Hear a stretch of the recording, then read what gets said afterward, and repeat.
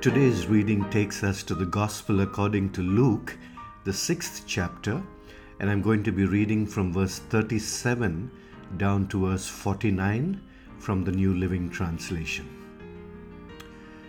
Do not judge others, and you will not be judged. Do not condemn others, or it will all come back against you. Forgive others, and you will be forgiven. Give, and you will receive. Your gift will return to you in full, pressed down, shaken together to make room for more, running over and poured into your lap. The amount you give will determine the amount you get back. Then Jesus gave the following illustration. Can one blind person lead another? Won't they both fall into a ditch? Students are not greater than their teacher, but the student who is well trained will become like the teacher. And why worry about a speck in your friend's eye when you have a log in your own? How can you think of saying, "Friend, let me help you get rid of that speck in your eye," when you can't see past the log in your own eye? Hypocrite! First, get rid of the log in your own eye. Then you will see well enough to deal with the speck in your friend's eye.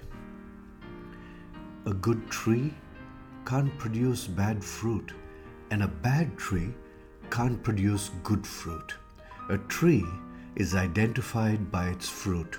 Figs are never gathered from thorn bushes, and grapes are not picked from bramble bushes.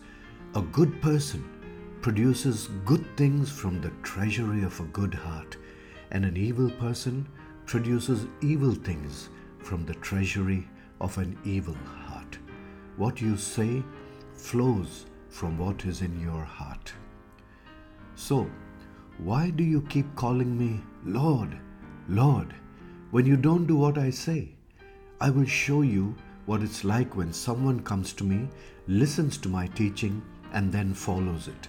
It is like a person building a house who digs deep and lays the foundation on solid rock. When the floodwaters rise and break against that house, it stands firm because it is well built.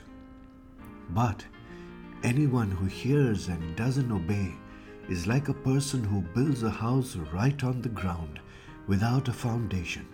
When the floods sweep down against that house, it will collapse into a heap of ruins.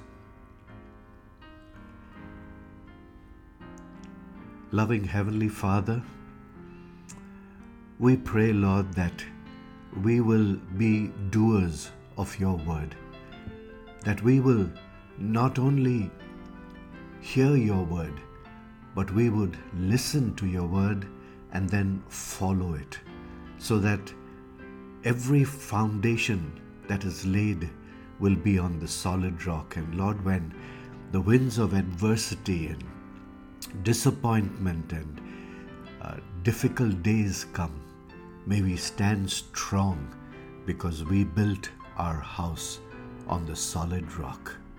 On you, O Lord Jesus, we build. In your name as well we pray. Amen.